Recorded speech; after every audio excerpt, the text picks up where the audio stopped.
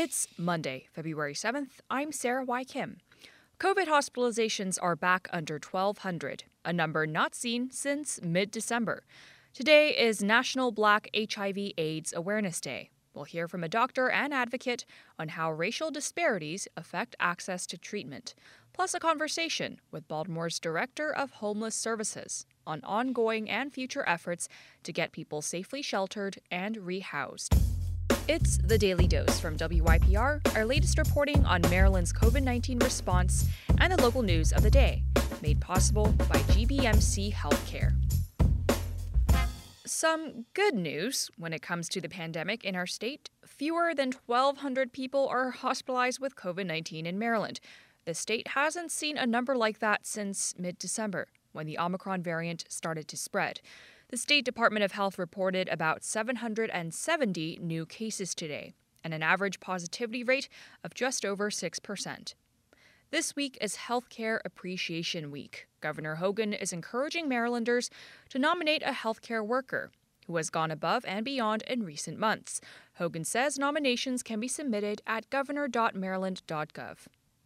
Baltimore City State's Attorney Marilyn Mosby will be back in federal court in the next few weeks as she prepares for the start of her perjury trial. Mosby made her first court appearance on Friday to face charges of making a false statement on a loan application. Mosby's attorney is pushing to have the case go to trial sooner rather than later. A decision on when the trial will start is expected sometime this month.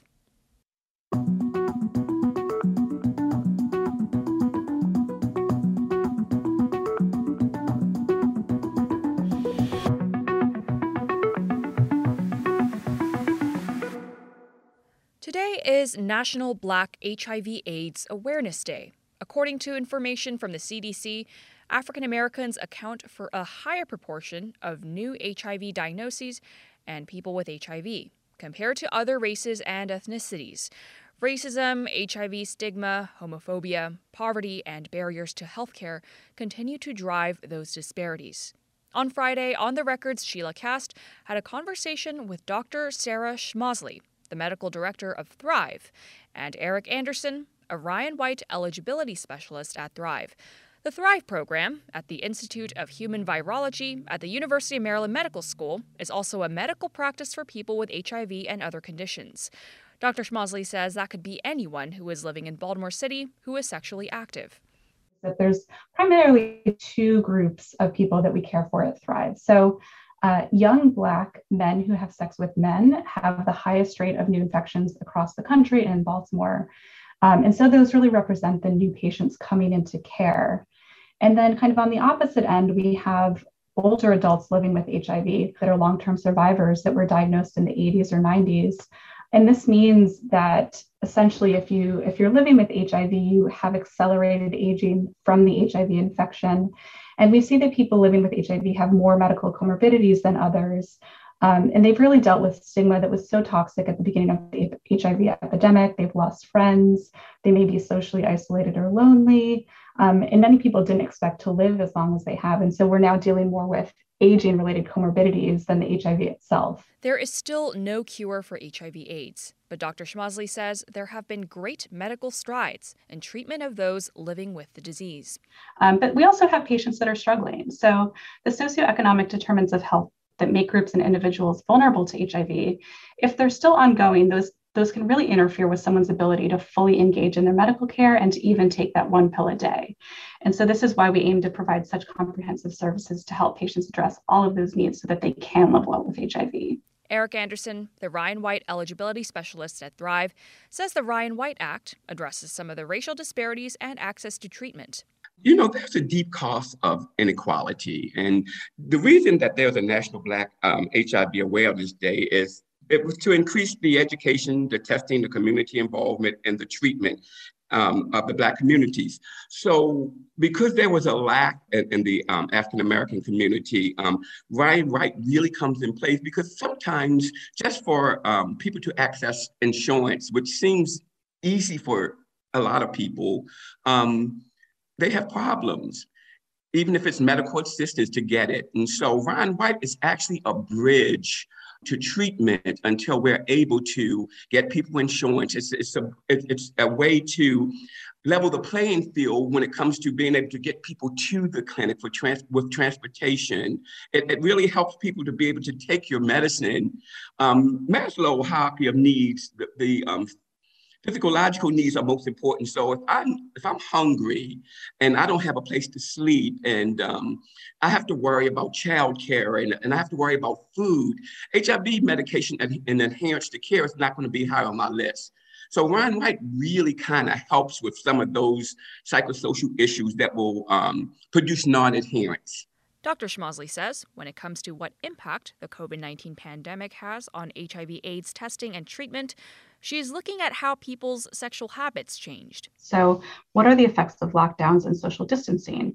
Were people seeing each other less and having less sex or fewer partners?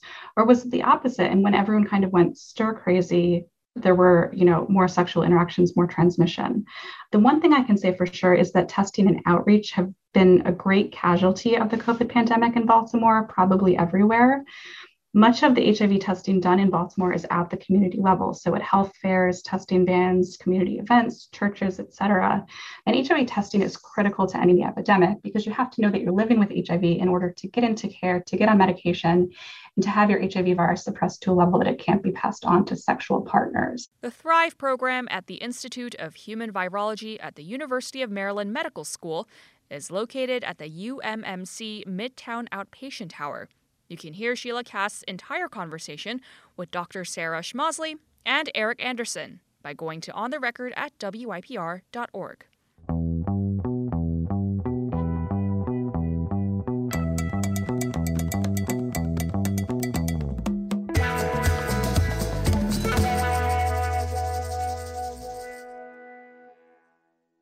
Before the pandemic, people experiencing homelessness in Baltimore relied primarily on congregate shelters, where people slept side by side and shared bathrooms. Now, in addition to those congregate shelters, Baltimore is using 5 hotels, where people can shelter while physically distancing. The Federal Emergency Management Agency, or FEMA, has been reimbursing the city for the cost of the hotels, but those payments are set to expire in April. I recently spoke with Irene Augustin, the director of the Mayor's Office of Homeless Services, about the future of those hotels and the ongoing efforts to keep people sheltered from COVID and the cold. I want to talk about the timeline for demobilizing hotels in Baltimore City. How do you hope to do that over the next year or next months, whatever the timeline is, without putting people on the street? Our goal is to house as many people coming out of the hotels as we can and to get them connected to housing so that we're not returning individuals to the street. And so our focus with our efforts, and we've started this actually over the fall, is to really focus on rehousing. For some individuals, it does take a little bit longer.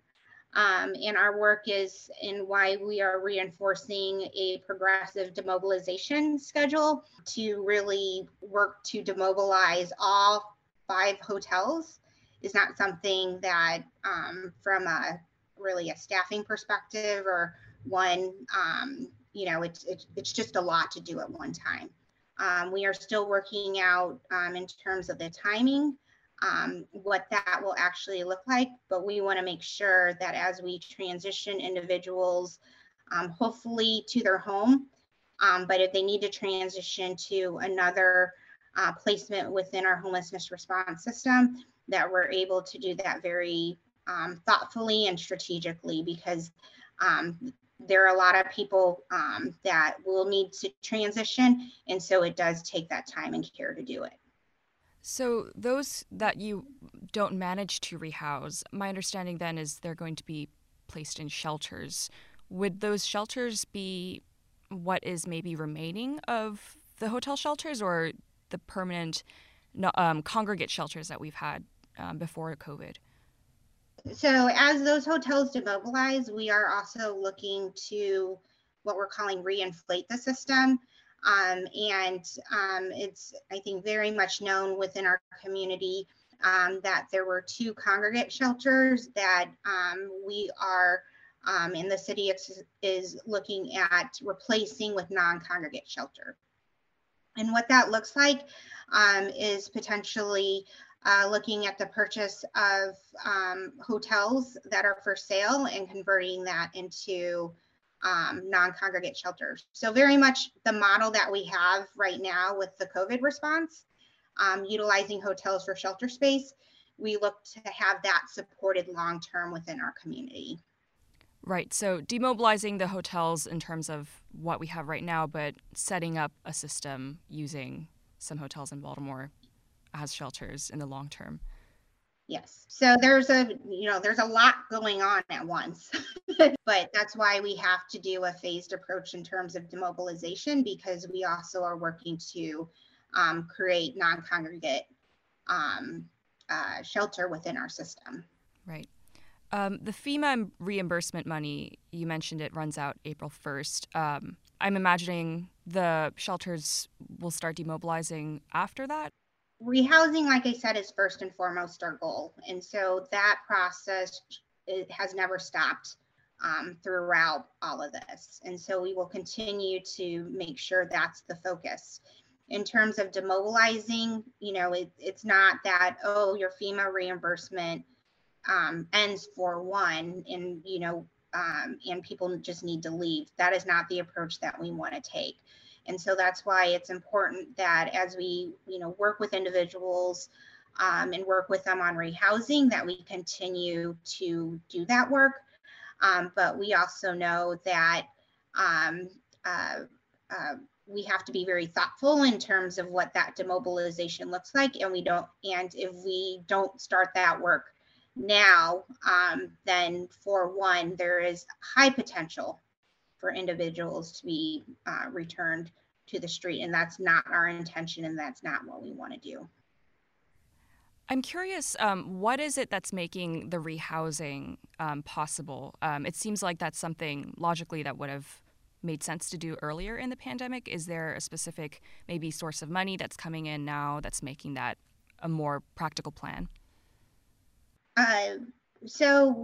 We under MOHS and through the help of consultants have worked out a strategic investment plan and centered community engagement.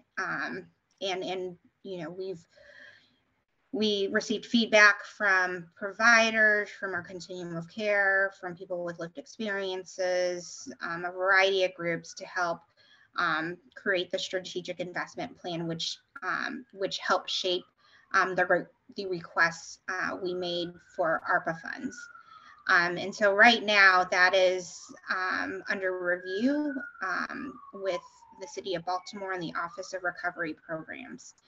And so some of the funds that we requested will work to support standing up non-congregate shelter, will support demobilization of the hotels, and then also support working and providing resources for rental assistance and for working with the housing community and landlords so that we're able to connect people to safe, affordable, permanent housing options. These all come into play and are all part of this transition. And so the request for funding support through ARPA is very central in terms of our plans to demobilize the hotel sites set up in response to COVID, and then to transition our homelessness response system and to provide housing resources as we move forward in our work to end homelessness. So it very much mirrors the transition that we want to see. Like I said, our goal is to house as many people as we can. We do not want to return individuals homeless to the street, but be able to utilize the resources we have at hand to house and to help people connect to housing and the appropriate support services. Do you happen to have a breakdown of how much ARPA funds, first off, that you have set aside or are hoping to get as an office, and how much of that money is going to be used to set up, as you said, the permanent hotel shelters? Sure. So right now, the requests that have been made really cover the span of, 6 really targeted areas as identified through the work we've done through our strategic investment plan. The total number in our requests was 126 million, and you can find that all in the strategic investment plan report that we put out, and it's on our website. We would love to have the total amount, but we know that right now there's plenty of proposals in front of the Office of Recovery Programs. In terms of the requests we put in there, it was very much based on where there are gaps within our system and prioritized with feedback from our community. And so while the ARPA funds really will help us to and provide us the resources to really kick this off, I think the more important thing to impress upon the strategic investment plan is that there, for us to really to set the foundation and to see reductions and to see us making progress towards ending homelessness, that, that's just the start, and we have to continue to work as a community to make the appropriate investments in that. And so ARPA definitely will help kick this off. But we also, as we move forward and really want to work as a city towards ending homelessness, that means, bringing partners closer to the table and being strategic about these investments as we move forward. So to confirm, the ARPA money, you've requested for it, but it's not necessarily readily available yet. Yeah, it has to go like all the other ARPA requests. It goes through a review process, and this is administered through the Office of Recovery Programs. So it's possible that you might not be able to get those funds and might have to look for funds elsewhere? I would say that the requests we made in regards to ARPA really is a portion of our strategic investment plan. We knew going into and crafting that we would be seeking out other forms of investment as well as ARPA. I've spoken with some advocates who've experienced homelessness or are homeless, and they've expressed frustration with previous offices, saying there was a lack of urgency. What would your response be to kind of that criticism? What, in your view, would be the main hurdles to realizing this mutual goal of ending homelessness? So I can't speak to the past administration, but I can speak to really my stance on this. And when I came to Baltimore, and I said this when I was able to speak to the mayor's office and to other community leaders that I would say helped in my interview process. Ending homelessness is solvable. It takes to me, it really takes focus and to make sure that we prioritize in the right way. Unfortunately, and we've seen this, I think, not only in Baltimore, but in many cities, the reality of this is just people that are experiencing homelessness, the inequities that happen within our community, the institutional racism, the discrimination. I mean, those are all very real, and they impact people that are highly vulnerable. And I would say people that are experiencing homelessness, unfortunately, really have experienced that and I would say have largely fallen through the cracks. To me, any kind of supportive community really looks at how we look at this very, I would say, this issue at hand and figure out how do we work together to solve this. For many people that I've encountered through the work that I've done for the past, say, couple of decades, while their circumstances may be a bit different, one of the things that I found in all of this is really when I see someone just fall, I would say, fall deeper and do experiencing homelessness, there's this lack of support there. And it could be for a variety of reasons. It could be that they lost their family or their friends and they're really alone and don't know where to reach out for help. Or it could be they burnt their bridges with their support network. Or people could just be scared to ask for help. The other side of this is having a system willing to receive and really help someone walk through this process. And, I know I haven't been in Baltimore for a very long time, but one of the things that has become very apparent here, and one that I want to work with the community on, is that this community has also gone through a lot of trauma. And I think, the individuals that you may have spoken to, like that you spoke to, the trauma is very real. And, when you go through that amount of trauma, especially when you've asked for help or tried to seek out help and it doesn't come as easily, it's easy to really see kind of, that sense of hopelessness and might not want to ask for help anymore. And so we have to change how we do services. And we have to, realize that, as a system, like, how do we reach people experiencing homelessness and how do we quickly respond and get someone into housing? The issue of chronic homelessness really is a failure in the system. And that means that people aren't able to get help quickly or the right type of help. And we need to actually take the time to dive deeper into that and figure out, okay, what's broken and how do we fix it? And that's more than just the city doing their role. It's everyone coming together. We all play a role in ending homelessness. And I think we have to realize that as a city to be able to turn the page on this and have a proper support system that will help individuals. I know it's hard to predict or maybe even hope for outcomes in the future given the pandemic, but maybe fast forward to next winter. What do you hope will change about homelessness by then? What do you anticipate will change?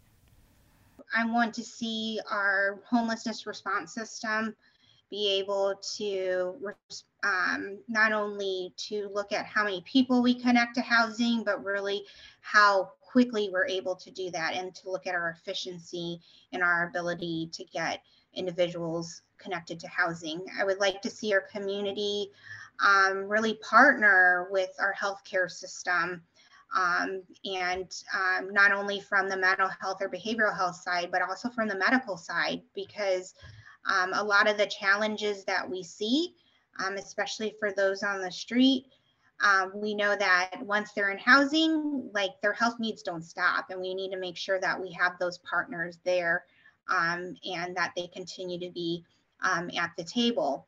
And then it's also to look at, how do we help support individuals in terms of their ability to sustain their housing, meaning that working with our partners on the employment side and to ensure that as we're able to connect individuals to housing, that they're also connecting to jobs and those at livable wages so that they can sustain their own housing. Irene Augustin is the director of the Mayor's Office of Homeless Services. Director Augustin, thank you so much for your time. Thank you for having me.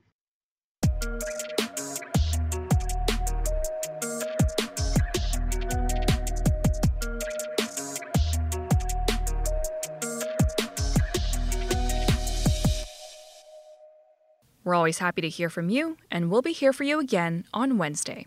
The Daily Dose is brought to you by WYPR, made possible by GBMC Healthcare.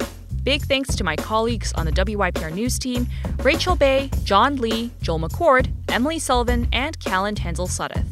Our digital content director is Jamila Krempel, and our general manager is LaFontaine Oliver. The executive editor of the Daily Dose is Danielle Irby. Stay healthy, stay sane, and stand together. I am Sarah Y. Kim. Thanks for listening.